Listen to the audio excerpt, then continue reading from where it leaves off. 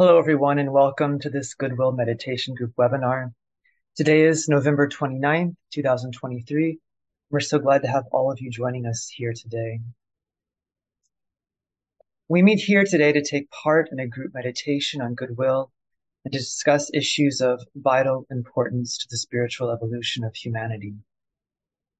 Goodwill is a bridging energy, it is a creative energy, and it brings human relationships into alignment with divine intention.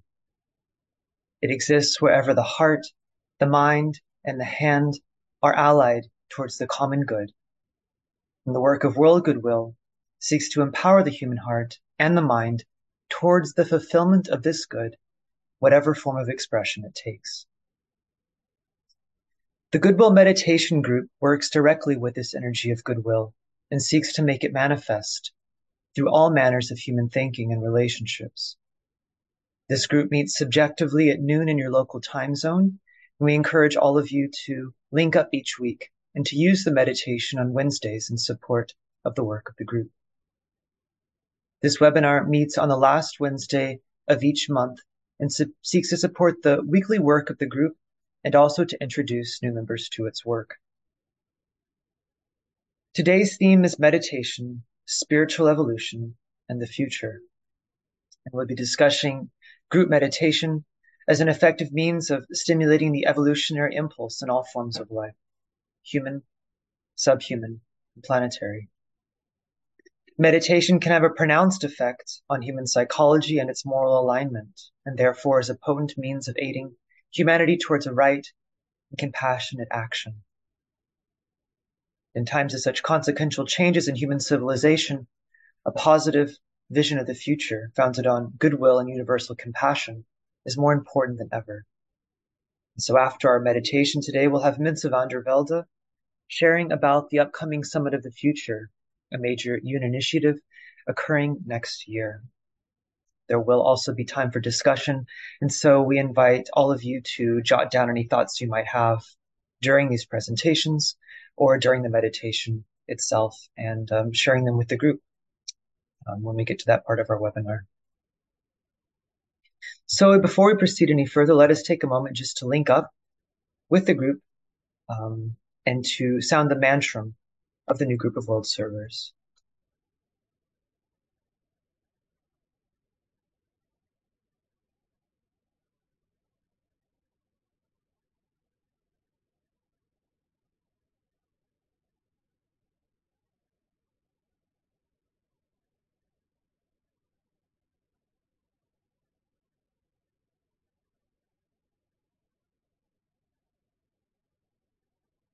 May the power of the one life pour through the group of all true servers. May the love of the one soul characterize the lives of all who seek to aid the great ones. May we fulfill our part in the one work through self-forgetfulness, harmlessness, and right speech.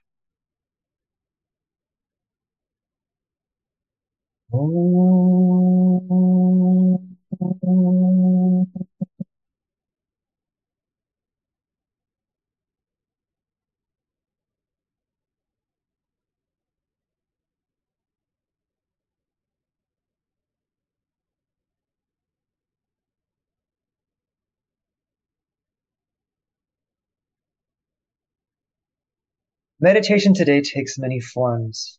It is practiced for a variety of reasons. These include, but are not limited to, the use of meditation for religious purposes, as a mystical method of achieving union with the divine for its own sake. It includes also those types which seek a state of so-called inner peace through the withdrawal of attention from the outside world. There is also meditation marketed as self-help or self-improvement, wherein the mind is directed, often somewhat selfishly, on one's own problems and difficulties and how they might be rectified. The popularization of meditation has naturally led to a diversity of forms, and without a clear and popular consensus on what constitutes meditation and exactly what it is certainly understandable that many diverge from the core components of this very scientific and ancient discipline. Meditation is really not so much a means of achieving inner peace, though this might be one of its effects, nor is it a means of self-improvement. And its utility goes even beyond mystical union for its own sake. 3 words provide an accurate definition. These are registration, interpretation, and application. These 3 words, registration, interpretation, application, they imply many things. They imply, first of all, mental activity. They imply cause and effect, and therefore a creative process. That is, contact with some spiritual source of inspiration and the ability to work out that inspiration in creative activity. And so meditation is fundamentally concerned with mental receptivity, first of all, but it is not a passive practice. Meditation establishes a positive alignment with those higher aspects of one's nature, and it does so via the soul. And as the soul, it works to mediate divine intention into human thinking. In this way, meditation is fundamentally spiritual, focused on the good of the greater whole, and on the union of spirit and matter. It is also fundamentally creative, involving energy reception, manipulation, and distribution. And this creative imperative is the essence of what we call the occult path. Occult meditation works in the subtle world of thought and of the soul, and it definitely does produce effects in the material world. The esoteric student in meditation enters into a world of energies and forces of great diversity. This diverse world of energies certainly includes the physical world, which we all know, but it also includes the world of emotional and sentient reaction. And as we can understand, this is fundamental to human relationships and to navigating them. This world of diverse energies also includes, of course, the world of thought, both concrete and abstract, wherein the soul, the psyche, or the self is said to reside. The soul is the thinker, the observer, the director of one's life, and it is through the soul whereby all outer action is conceived and at first initiated. Therefore, it's key to human agency. But there are, even beyond the mind and beyond the soul, even higher grades or worlds of energy in which separation as we know it ceases altogether. In these higher states of consciousness, the soul is able to apprehend truth directly, apart from any of the distortions incident to human thinking. This requires the faculty of the intuition be developed. This faculty is akin to the stage of union which is called contemplation, which can only be entered when the mind is fully developed and one has taken the practice of formal meditation to its very limits.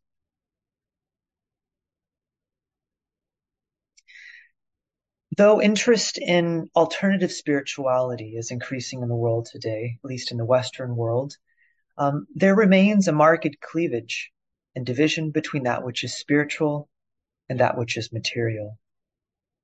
Meditation opens the door to the union of these two aspects of life.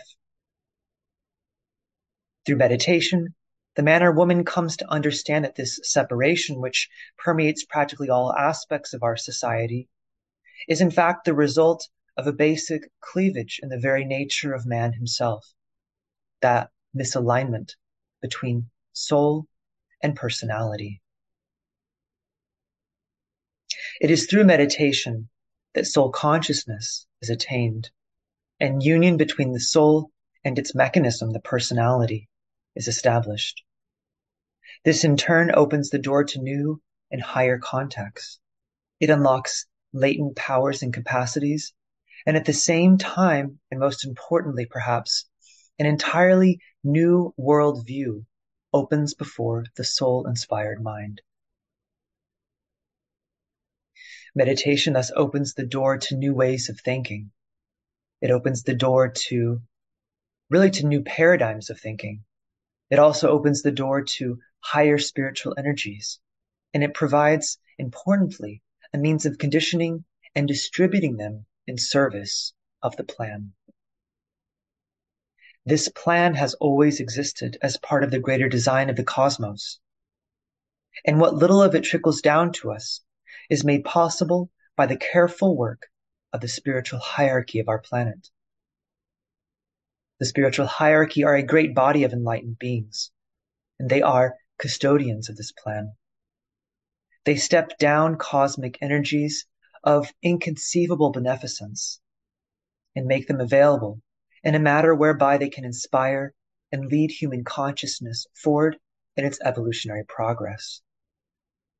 These great beings do not impose the plan, but rather simply make its energy available to those members of the human family who can, in deep contemplation, bear witness to them. It is through them, these interpreters, that the plan becomes, in time, the very human ideals which govern and condition human thinking and civilization during any period of history. The whole process of translating the divine idea in its highest cosmic and purest sense into a form conceivable to the human being involves a long chain of interconnected beings, all using meditation in some form or another to sustain the divine circulatory flow of life through all grades of life which comprise the planetary whole. It is for this reason that meditation has been referred to as the outstanding creative agent on our planet. For it is not only man, the human being, but divinity itself, which follows similar creative processes. Today, there are men and women around the world who are firm in their faith in the spiritual nature of the manifested world and are assuming a measure of responsibility to see the divine intention which underlies it manifest outwardly, and for the ideals of goodwill, universal brotherhood, and right human relations to work out also into every field of human endeavor. Many are working ardently in so-called outer forms of service to radiate these principles in their environment. But many are also recognizing a need for a deeper approach, founded on subtler forms of truth, which are only accessible beyond the realms of the concrete mind. Today, there are many initiatives that utilize group meditation as a means of world service. The Lucis Trust hosts several. There is, of course, the Goodwill Meditation Group, which has brought us all here today. There's also the Triangles Meditation Group, which meets on the second Monday of each month. And there are also meetings held at the time of the full and new moons. World Goodwill also offers a special initiative called the Cycle of Conferences, which involves a group invocation of the divine will and its direction of the will to good in preparation for select conferences of international importance. The intention of this initiative is to prepare the right spiritual atmosphere in which the conference can take place. The group is currently focusing on the upcoming climate change conference to be held in Dubai, November 30th through December 12th. We invite all of you who are interested to go to our website, and there you can find more information about this work.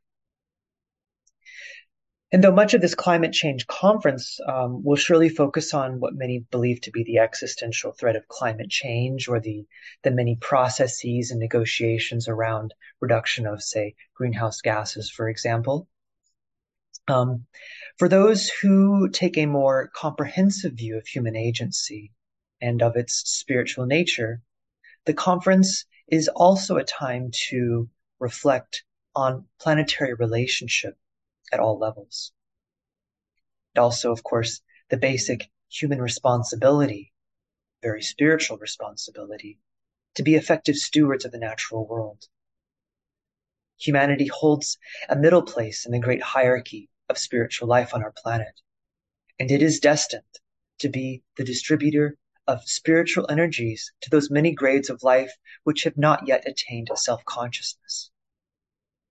Though today great human effort is being directed on very material solutions to our own concretely interpreted problems, initiatives such as, and this is all very good and right, of course, but the initiatives such as the cycle of conferences are an opportunity to mediate between the very robust world of concrete human activity and the divine purpose and intention which underlie all life processes and which are truly inseparable from human existence.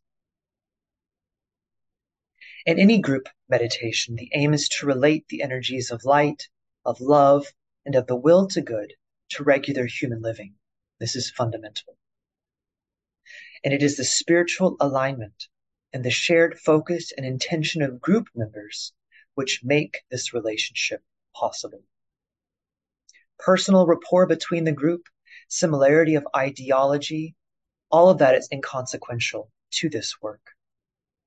The atmosphere which this group creates makes it more possible for an individual, for a group, or for a nation to stand within the light of its own soul.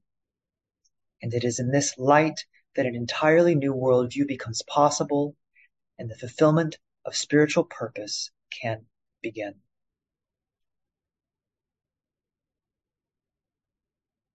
In the Tibetan's writings, there is an ancient rule for chelas, or students, which is given.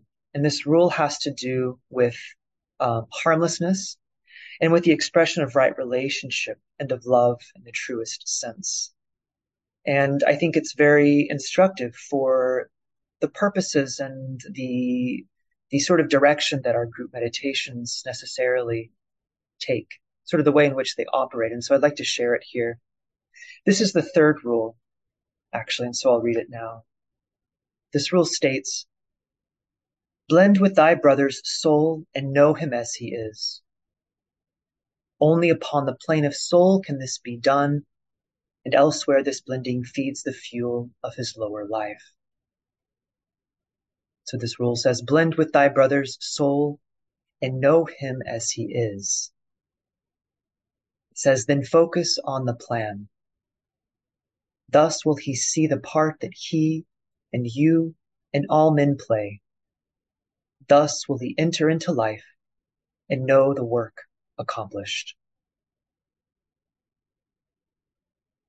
And I can think of no greater act of love than what is embodied in the words above, which could just as much apply to an individual as to a group. This direction to blend with thy brother's soul and know him as he is, as a fundamental way of unlocking the spiritual potential of humanity and of the human being.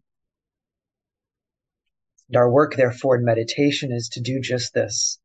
It is a work of elevation. It is a work of opening the door to the soul, of providing, therefore, a vision of what can be a vision of the plan. And so with that in mind, I'd like to invite you all now to join in meditation, which will appear on your screens.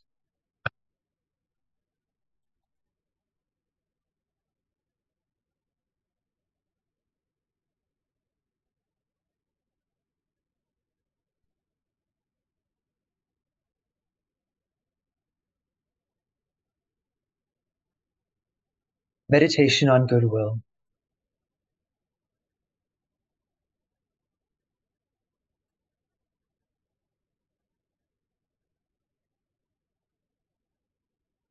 We begin by linking in thought with all those people throughout the world who are working in this Goodwill meditation group.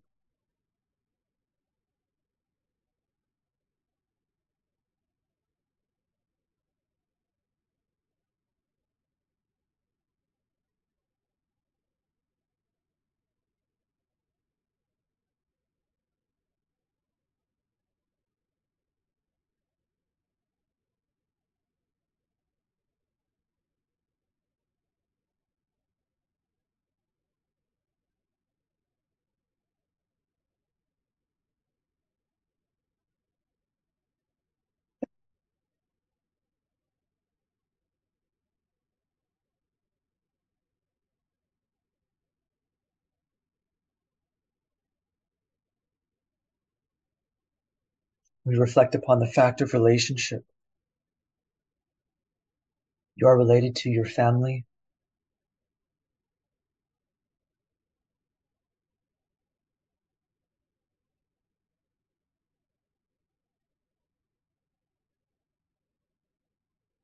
your community,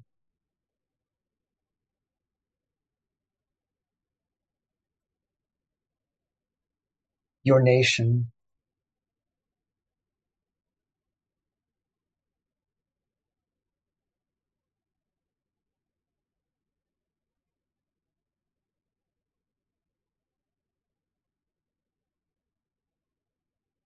the world of nations.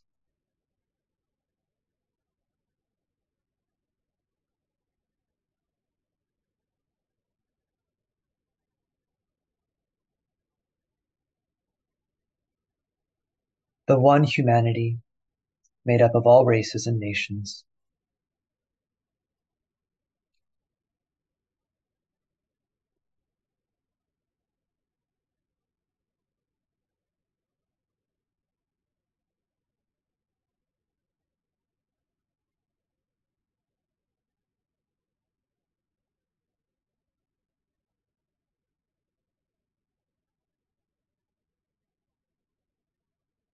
Holding this diverse web of relationships in mind, we sound together the mantra of unification. The souls of all are one, and I am one with them. I seek to love, not hate. I seek to serve and not exact due service. I seek to heal, not hurt. Let pain bring due reward of light and love. Let the soul control the outer form and life and all events, and bring to light the love that underlies the happenings of the time. Let vision come and insight. Let the future stand revealed. Let inner union demonstrate, and outer cleavages be gone. Let love prevail. Let all people love.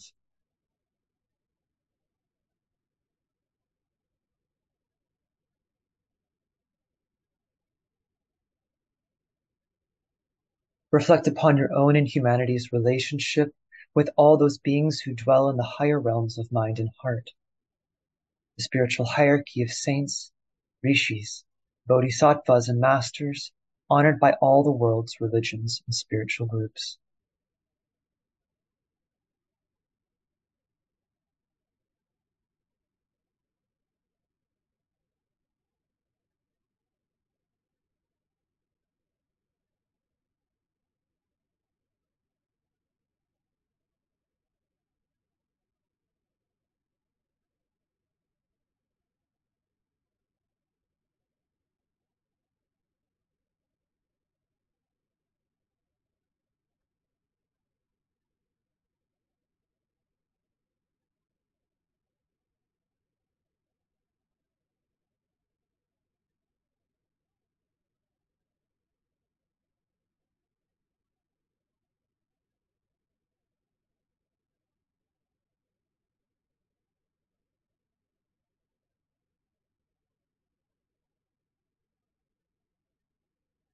Imagine that you are standing within the center of the spiritual hierarchy, immersed in the consciousness of the heart of love. For some, this heart of love is known as the Christ, and other faiths have other names for the one at the center.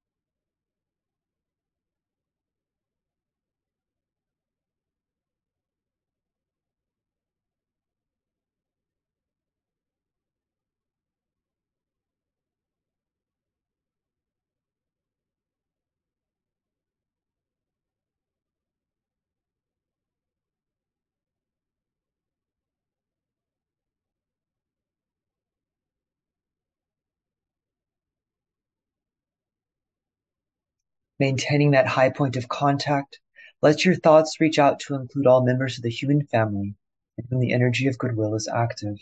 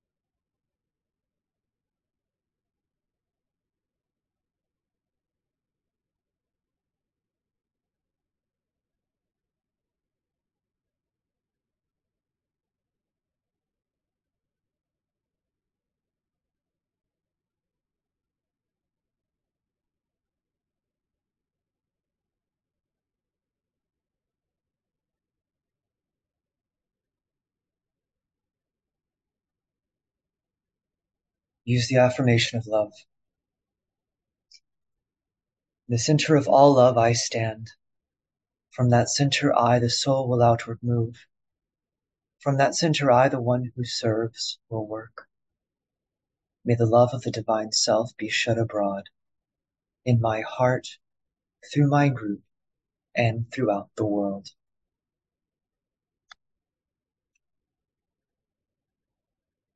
Visualize the energy of love flowing from the spiritual hierarchy through the men and women of goodwill and into the hearts and minds of all people, infusing them with goodwill and creating loving and harmonious human relationships.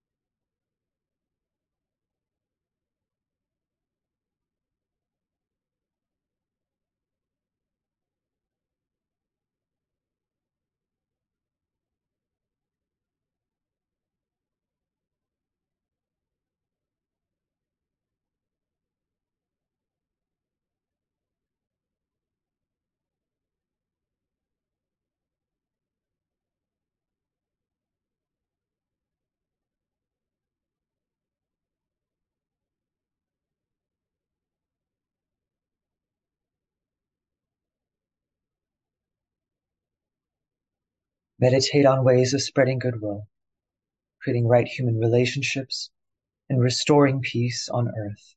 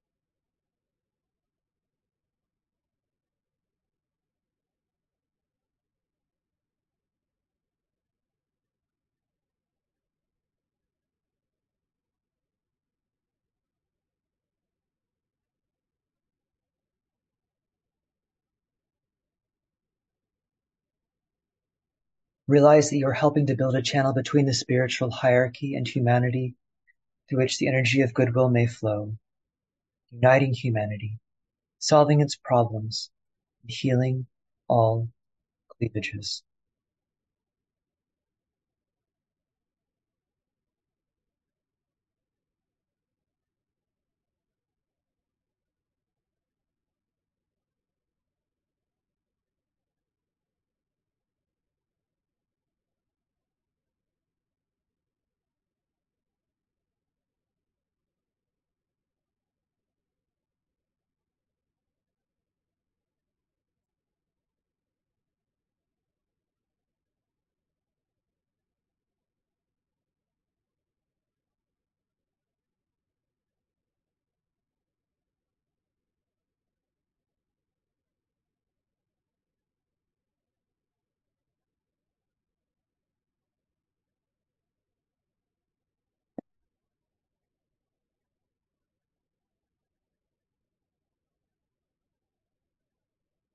Linked in thought with the men and women of goodwill throughout the world, say the great invocation.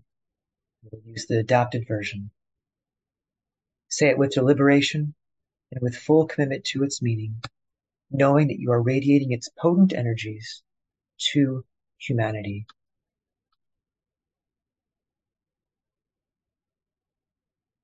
From the point of light within the mind of God, let light stream forth into human minds. Let light descend on earth. From the point of love within the heart of God, let love stream forth into human hearts. May the coming one return to earth.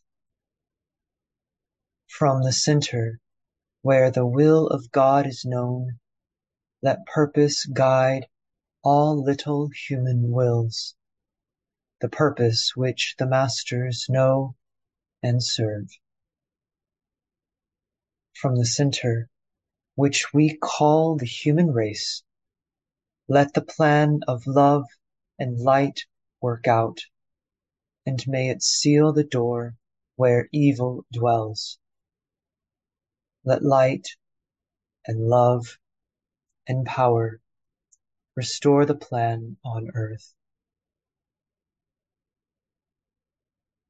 Ooh.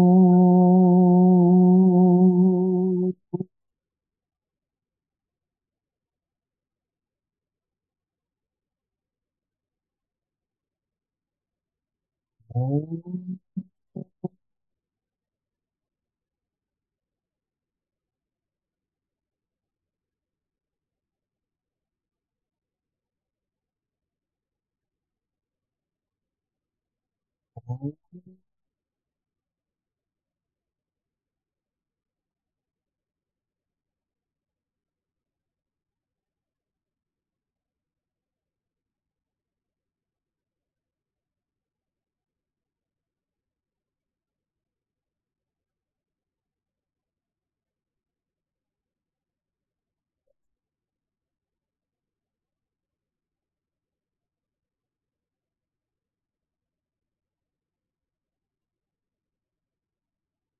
Thank you, everyone.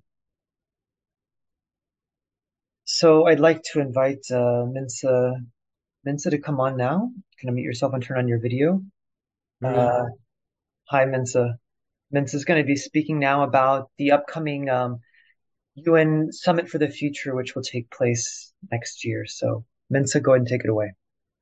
Thank you very much, Michael. Thank you very much for this very fine meditation and also for the very inspiring introduction on meditation and human evolution. It's a pleasure to share some thoughts on the preparation for the Summit of the Future, which will take place 22-23 September 2024 in New York. The 3rd of November, there was a briefing here in Geneva by Mr. Guy Ryder, Under Secretary General of the UN, especially for NGOs and civil society. You may perhaps not know very much about this so-called Summit of the Future. So let me start with a short background what this summit is about. the 75th anniversary of the United Nations came at a time when the whole world was facing COVID-19, the COVID-19 pandemic. It was facing climate change, the risks and opportunities of technological advances, and the stagnation of the Sustainable Development Goals.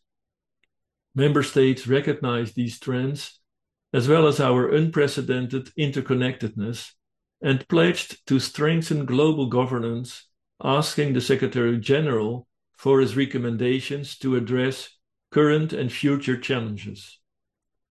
The Secretary General responded with a report called Our Common Agenda, calling for solidarity between people, between countries, and between generations, and the corresponding renewal of the multilateral system to accelerate implementations of existing commitments and fill gaps in global governance that have emerged since 2015. The report proposed a Summit of Future as a once-in-a-generation opportunity to take these steps. I'll try to share my screen. I hope this is this one.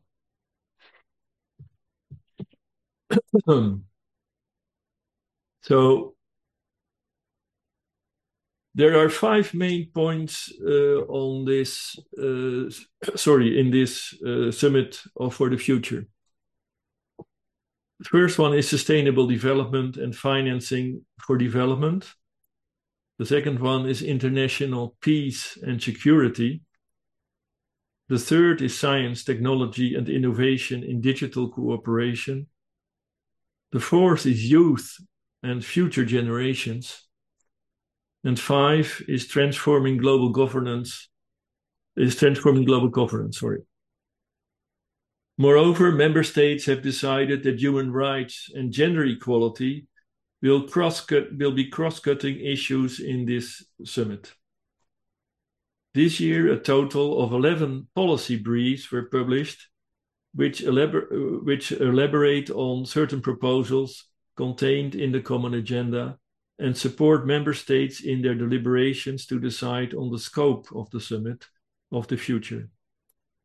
These policy briefs are the Secretary General's proposals on what needs to change in order to have, for instance, an international financial system that works for everyone and reflects the economic needs and political realities of today, or an updated collective security system that can better prevent, manage, and resolve conflicts in traditional and new domains. They are meant to open conversations and present provocative ideas which could and should be complemented by other stakeholders' input for member states' consideration and for decision. Currently, 2 states, Germany and Namibia, are drafting a preliminary agenda to be followed by Sweden, the Netherlands, and Zambia next year. Provisions are made for civil society to have their say in this conference and project. The briefing by Mr. Ryder, which I talked about, was one of these. But there will also be a virtual consultation on the summit of the future for civil society on December 13th of this year, as well as a UN Civil Society conference in May 2024 in Nairobi. Mr. Ryder, who gave the briefing here in Geneva, is a man with his feet on the ground. He was a former director of the ILO. ILO is International Labour Organization with its headquarters here in Geneva. And he's not just a bureaucrat. When talking about human rights that will be cross-cutting all the agenda topics, he really urged civil society and NGOs to be really alert that human rights are not just taken for granted. They are not. Mr. Ryder comes himself from Liverpool in the United Kingdom. Referring to point 4 of the agenda, that's the one about youth and future generations, he conceded that the young people he meets within the context of the UN are not the same as the young people he meets when he is in the streets of Liverpool. There is a huge gap between these two types of young people. It is up to civil society groups to guarantee that the topics to be discussed reflect and relate to what is really happening on the ground in the daily life of many people and are not just abstract topics for academic discussion. The policy briefs cover the following points. One is about future generation. Fulfill our long-standing commitment to meet the demands of the present in a way that safeguards the interest of future generations by ensuring that we take decisions with the long term in mind. The youth all over the world is awakening in the face of challenges with which their generation will have to deal. Second, emergency platform. Establish a more structured, predictable, and coordinated multilateral response to crises of significant scale, severity, and reach. Third, meaningful youth engagement. More meaningful youth participation will make decision-making more effective, innovative, and long-term, engendering greater trust in public institutions and leading to better outcomes for all. Beyond GDP, GDP means gross domestic product, sets out a process to develop metrics that measure progress and allocate resources on the basis of a fuller picture of what is needed to sustain life and human well-being, rather than focusing only on GDP. A global digital compact. This sets out principles, objectives, and actions of a global digital compact for adaptation at the Summit of the Future, with a view of harnessing the benefits of digital technologies for all and putting in place guardrails and governance to prevent their misuse. 6. International financial architecture. To recraft the international financial architecture to support implementation of the SDGs, to rebuild trust and prevent further fragmentation of international financial and economic relationships. For this, we need ambitious reform, starting with more inclusive, representative, and ultimately more effective global economic governance. Outer space, 7th point. Governance proposals so we can equitably benefit from increases in access to and operations in outer space for achieving of the SDGs while addressing potential risks. 8. Information integrity on digital platforms. The brief outlines how threats to information integrity have an impact on global, national, and on local issues, and lays out potential principles for a code of conduct to help guide member states, the digital platforms, and other stakeholders to make the digital space more inclusive and safe for all. 9. A new agenda for peace. Recognizing that the world is in transition to a new global order, this brief addresses how member states can manage competition, find pragmatic solutions to global problems, and make the collective security system more effective. It suggests 12 actions to prevent, manage, and resolve conflict to strengthen the collective security system. Number 10 is about transforming education. This puts forward a vision and a set of guiding actions for countries and the international community to transform education, building on the Transforming Education Summit and the report of the International Commission on the Futures of Education from UNESCO. And the last but not the least point is UN 2.0, a UN system with the 21st century expertise and organizational culture to deliver stronger results, better member state support, and faster SDG progress. This is probably one of the most ambitious and difficult topics of the whole agenda. Of course, I will stop the sharing here. Of course, states are a bit like human beings. They are all different, but a large majority is still quite selfish. States expressing their sole purpose are unfortunately still very rare. So most states will try to defend the interests of their own country. And yet, this summit of the future clearly shows that we are living on one and the same planet. And whether we like it or not, we are more and more interdependent. At the same time, global crises threaten the prospects of the future of coming generations. Thus, the participants of the summit of the future are forced to think in bigger terms and in terms of long-range ideas for the future. In practical terms, there are two ways to support this initiative. One is through the input of civil society participating in the various conferences and meetings, either by Zoom or in person. And the second is more subjectively, which is what Michael has been talking about, through initiatives like the Cycle of Conferences, which is a worldwide meditation group that joins together in a visualization to help spiritually enlighten the atmosphere on which world conferences vital to humanity's spiritual progress depend.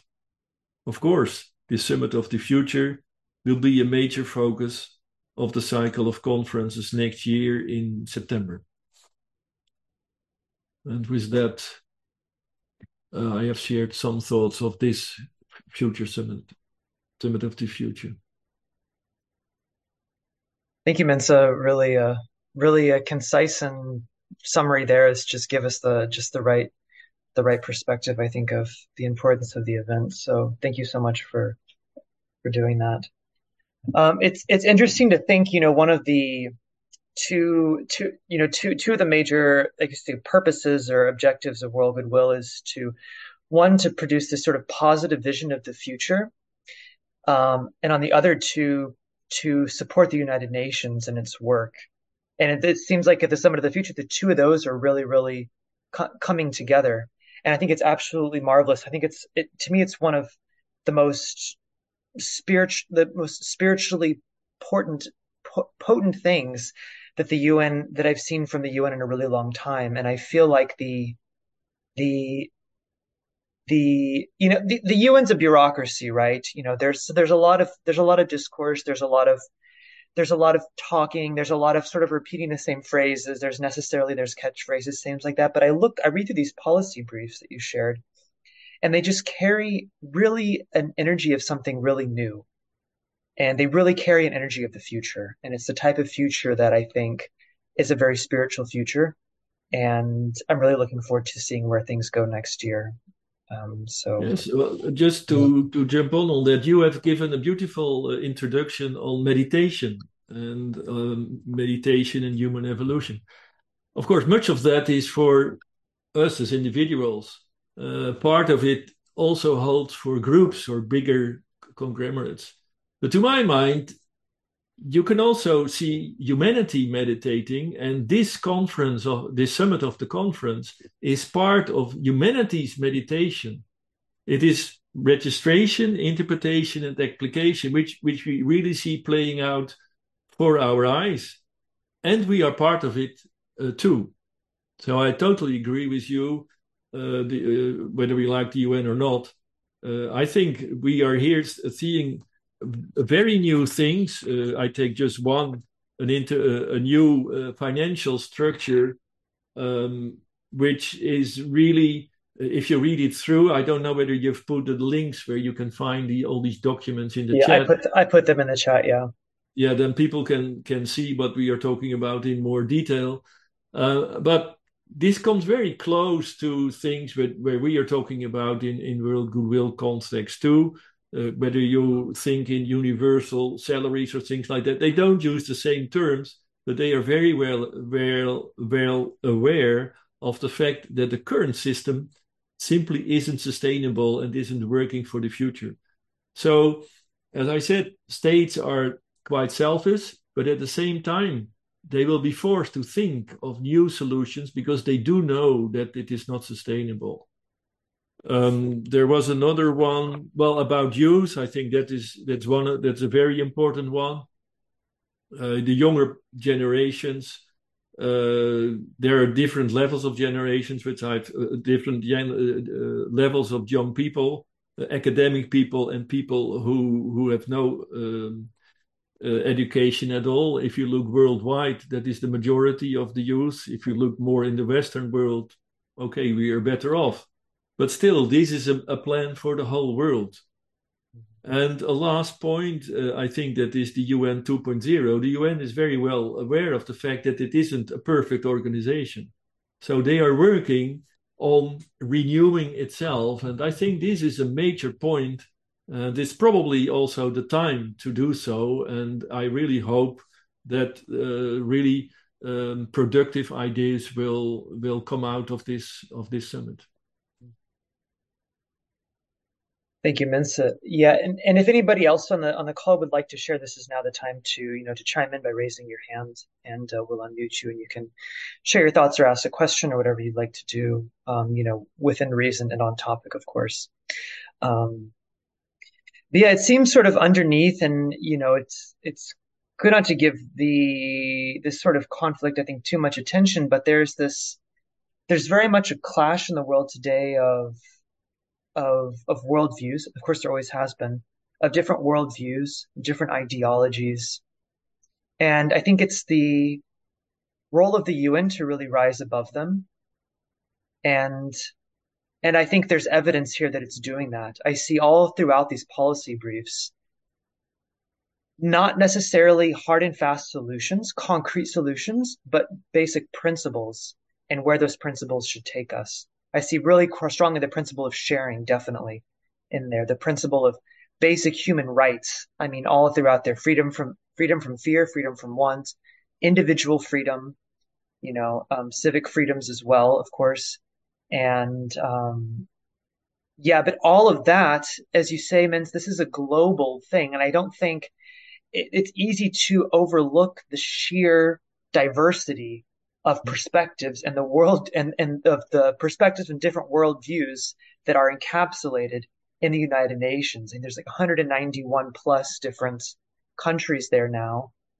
And I don't think you realize till you've really sat down and seen some of these negotiations how different positions these states take. And the fact that they're still able to make this progress is absolutely remarkable. And it's because there are certain principles which rise above the worldviews that have enabled this to happen. And everybody can agree on those. And we see those, and more we see those are the things that are coming through. Not to say that there aren't difficult decisions still to be made, but yeah, to me, it's evidence of the soul. So it's a successful meditation It because is. humanity is starting to stand in the light of its own soul, certainly. I have a hand here Yeah. from Robin Flatley. Robin, go ahead. You're Hello. on. Hi, Robin. Go ahead. Okay, thank you. So I am in awe of this gathering, and I'm very moved by all the ideas, the meditation, everything that's been said here. It is incredibly hopeful, and I dearly, dearly want to get on board with his envisioning, which I will. I have just stepped through the threshold of this group. I'm brand new, but I come from BOTA, which is Builders of the Adytum. But I was also part of the Lucius Trust before I became part of Builders of the Adytum. So I have a rich background of learning a lot.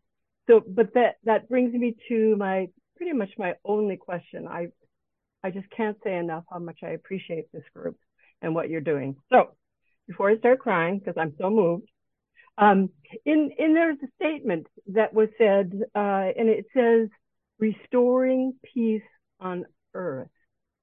And I found that rather fascinating and wondered, was there peace on earth at one time and it became disrupted? Thank you. I think there's a few different ways to interpret to interpret that statement. I mean, in one sense, it's the idea that, as souls, we've descended into incarnation, and it's sort of returning to that place of and that sort of establishing the consciousness of the soul on earth is in a sense returning to that peace from where we came, but with the full connection and with the full manifestation. The ageless wisdom also states that, the ageless wisdom, the secret doctrine especially, they have a somewhat different view of human history, which goes back much, much further than, contemporary human history. This is actually the sort of first race of men was in fact a somewhat, semi-ethereal, but yet in a sense perfect civilization. So I mean, you could sort of interpret that either way. But I guess it's a sense of restitution, of restoring something that's innately there, but not yet fully manifested. I don't know, Mince, if you have something else to. No, it's okay. You did it very well. Okay. Yeah. But thank you so much, Robin, and we're so glad to have you here. And feel free to email us. I'll put our email in the chat. And if you have any other questions or anything like that, you can just write to us and get in contact.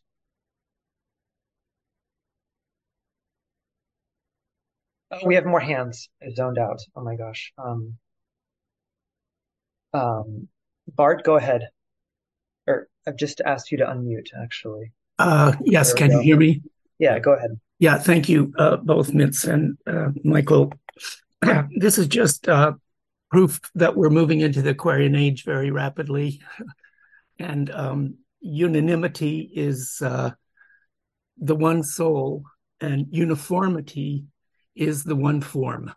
I mean, Piscean situations is devotion. Everybody has to be the same. I just love the fact that the United Nations is talking about the soul consciousness of unanimity means one soul, anima, anima. So anyway, it's wonderful to hear, and thank you for all of this information. Thank you, Bart. John Horan, go ahead. Thank you, Michael. Thank you, Minsa. These organizations that we're talking about, the United Nations and the International Economic System, all came out of the end of the last great round of conflict, what we call World War II, and have evolved along parallel lines, and both of those systems are in need of renewing. I wish I had an answer for you.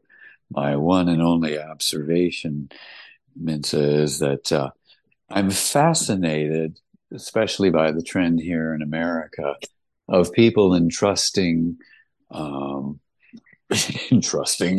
entire future many times to the idea of a corporation, which is, in its essence, a very centralized power structure, while having great suspicion of other forms of government, say democratically elected countries such as the one in which I reside, and the United Nations, which is a democratic organization as well. I'm trying to formulate a way to address why we would trust a for-profit, consolidated, very pyramidical structure and are innately suspicious of a grassroots, let's all get together and talk structure. That's as far as I've been able to take this thought. I present it to the group, and I hope that as we move forward, we'll see ways of rejuvenating the United Nations and to come up with a fairer distribution of the world's resources through an economic system that works for all. And with that, I'll turn it back to you. Okay, well, I have just one or two remarks on that. I think despite all the information which floating around, let's be clear, this world is an energetic phenomenon, and there are forces going on, forces that go in one direction and forces that go in another direction. And it all depends how human consciousness is evolving in all that structure. Um, if we have sufficiently enough a high level of consciousness, we can align with what we would call the positive forces. If, however, consciousness is not that high, then we will easily align with manipulating forces, which can manipulate us because our consciousness isn't strong enough. So, to my mind, all this whole discussion boils down to human consciousness. And I'm not talking about you or my consciousness, I'm talking about consciousness of humanity as a whole. So that would be my take on your point. Thank you. Thank you both. We're running short on time, but I think we gotta take one more question. So, Sam, I'm so sorry we won't get to you, but Agota Rusa, I'm sure I've said that wrong, but if you could go ahead and unmute yourself. Thank you so much. My question actually is related to the one before, one way or another. Yes, that has been my deeply held belief as well, that the quality of the collective consciousness creates a change in where we are. On the other hand, I find it very mind-blowing in a sense that when in the UN, out of the 160 or 90 some countries, for example, in this current conflict between Israel and the Palestine, there are 160 some countries who vote that the injustice in Israel needs to be stopped towards Palestine. And there are two major countries like the USA and Israel and some minor small countries. Then there is no action followed. So actually my question is, first of all, that from the point of consciousness, it seems to me that there is a larger collective which wants change in the situation, which has been around for decades. On the other hand, it makes me wonder about the actual power of decision making. You know, if the UN is a democratic organization, what kind of entitlement or empowerment actually it has? If you minority may rule behavior over the majority vote. Thank you for the. Thank you very much for your question. This is I will take just 1 or 2 minutes, Michael. Sorry for that. First of all, the UN is not a government. The UN is a platform where people can, if they want, resolve conflicts. It is not a government. We should be clear about that. It doesn't have the power of that. Secondly, I have been to a briefing of the High Commissioner for Human Rights, Volker Turk. He is directly under Guterres, and he came here just to talk about the conflict in Gaza. And he clearly gives a view where he condemns both the Hamas attack and the attack of Israel.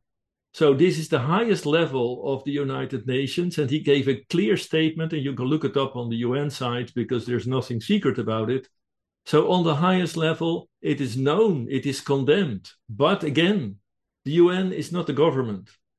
And that's why we need the UN 2.0. We all know, and I think one of the speakers before mentioned it correctly, the UN came out of the Second World War, and part of the structure, actually the needle that is painful is the Security Council. This is a concept which was okay 50 years ago, but it is now really in need of a review of that council, because that's the only organism in the UN that does have power.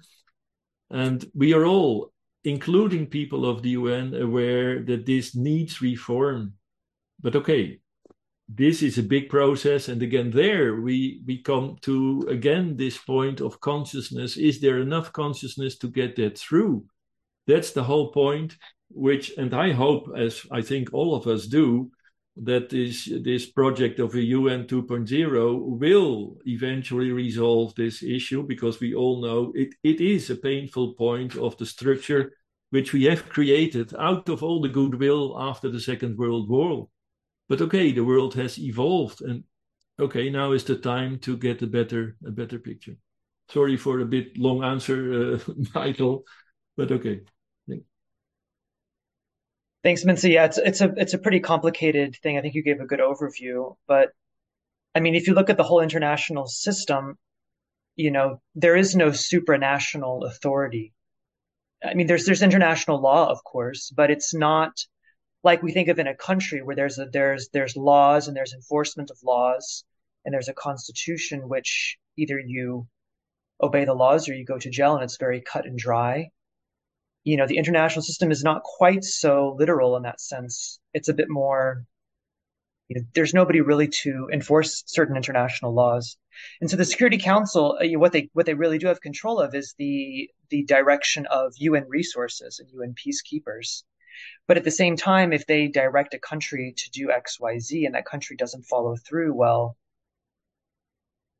there's certain things that can be done, but they don't have full control over the decisions of every country. It's more complicated than that, but it's that's exactly my point. It's more complicated than that, I guess. So, but yeah, reform is definitely needed, and what we have now is really a tragedy, I think, in Israel and Palestine, of course, Ukraine as well, and there's wars all over the Sahel and Africa, civil conflicts.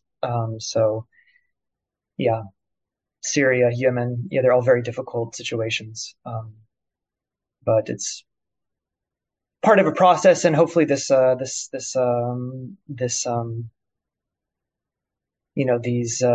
UN reforms will provide sort of a foundation or groundwork in which something can be built where there's sort of more control over these types of conflicts in the future. I'll stop yapping now and close the webinar. Hopefully we can end on a high note. And thank you all so much for attending. And Sam, I'm sorry we didn't get to your question, but feel free, if you'd like to email it to us, feel free to do so. And yeah, thank you. Oh, one announcement. Also, thank you, Mensa, so much for stepping in. Thank you for Everybody doesn't know, but Mensa stepped in very last minute for this webinar. So thank you so much, Mensa. I appreciate that. It's a pleasure. And just an announcement. The next Goodwill meditation takes place right in the middle of the Christmas holiday season. Not everyone celebrates Christmas, but it's right in the middle of the major holiday season. And so we've decided to cancel that webinar. And so the next Goodwill Meditation Group webinar will be held in January 2024. That's Wednesday, January 31st, 2024. We'll send out an email. We look forward to seeing all of you then, and enjoy your holidays, and Happy New Year. And we'll all see you then. So take care and good evening. Yep.